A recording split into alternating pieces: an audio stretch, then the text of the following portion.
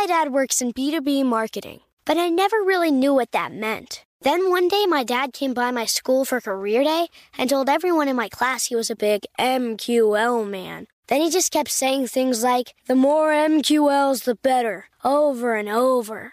My friends still laugh at me to this day.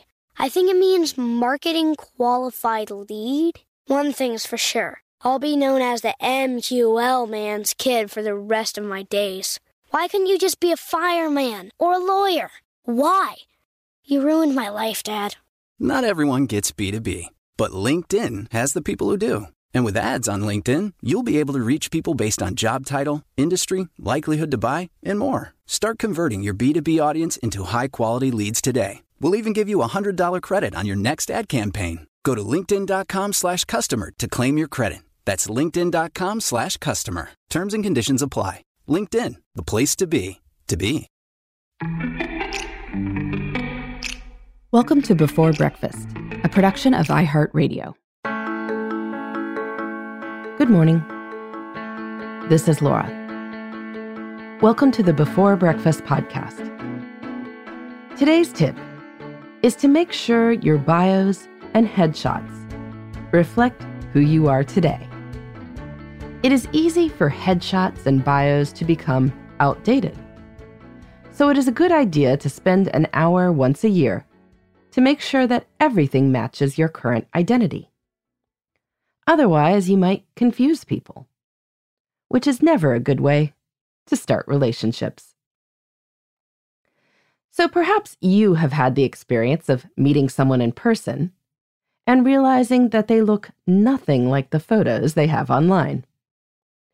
No doubt the person assumed that having a photo associated with an email profile, or on their company's website, or on their LinkedIn profile, means that they have been friendly and recognizable.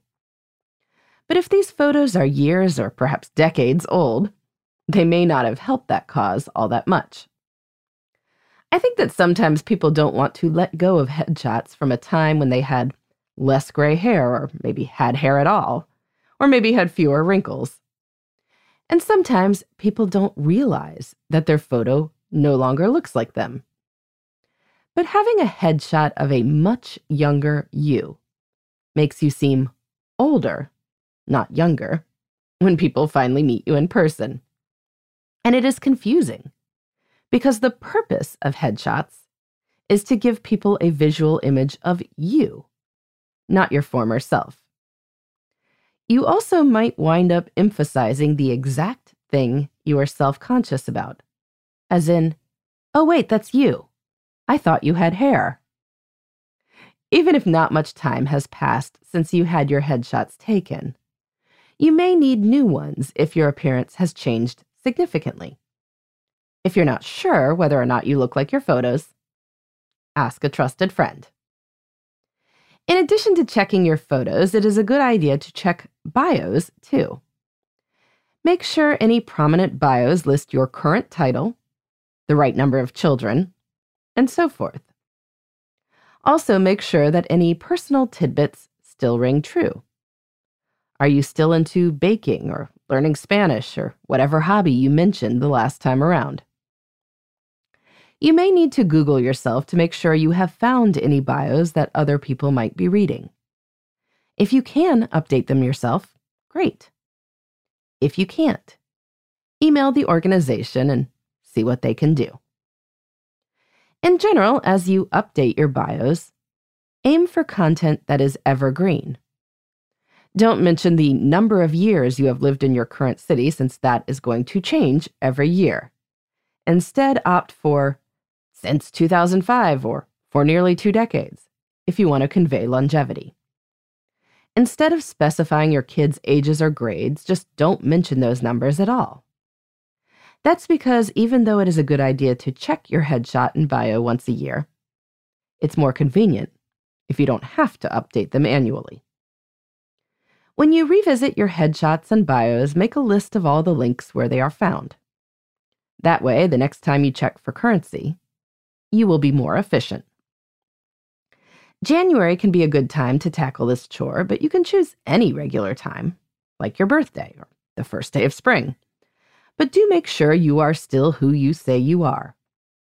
Otherwise, you will be getting requests to meet for coffee since a person is visiting Milwaukee, but you haven't actually lived there for 4 years. Accuracy is more efficient. In the meantime, this is Laura. Thanks for listening. And here's to making the most of our time.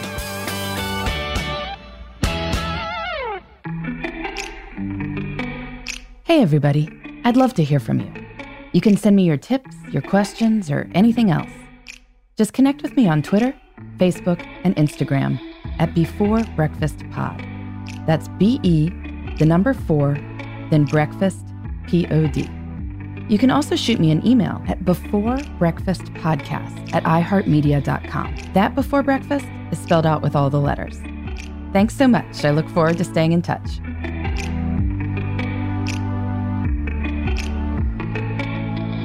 Before Breakfast is a production of iHeartRadio. For more podcasts from iHeartRadio, visit the iHeartRadio app, Apple Podcasts, or wherever you listen to your favorite shows.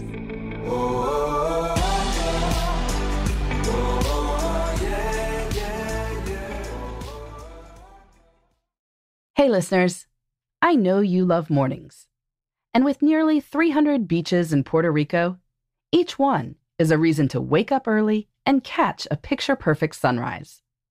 Puerto Rico has nearly 300 miles of coastline, and the island's diverse geography offers everything from secluded coves with white sand and crystalline water to stunning black sand beaches and beaches perfect for water sports. No passport required for U.S. citizens and permanent residents. Learn more and plan your trip at discoverpuertorico.com. Hi, I'm Michael Rappaport. And I'm Kibi Rappaport. And together we're hosting Rappaport's Reality Podcast. We have a passion for reality TV, and we're inviting you into our living room. We're dissecting the drama, and we're giving praise to the single greatest form of entertainment on television today. That is right. Reality TV is the greatest form of entertainment on television today. Listen to Rappaport's Reality with me, Kibi Rappaport. And me, Michael Rappaport, on the iHeartRadio app, Apple Podcast, or wherever you get your podcast.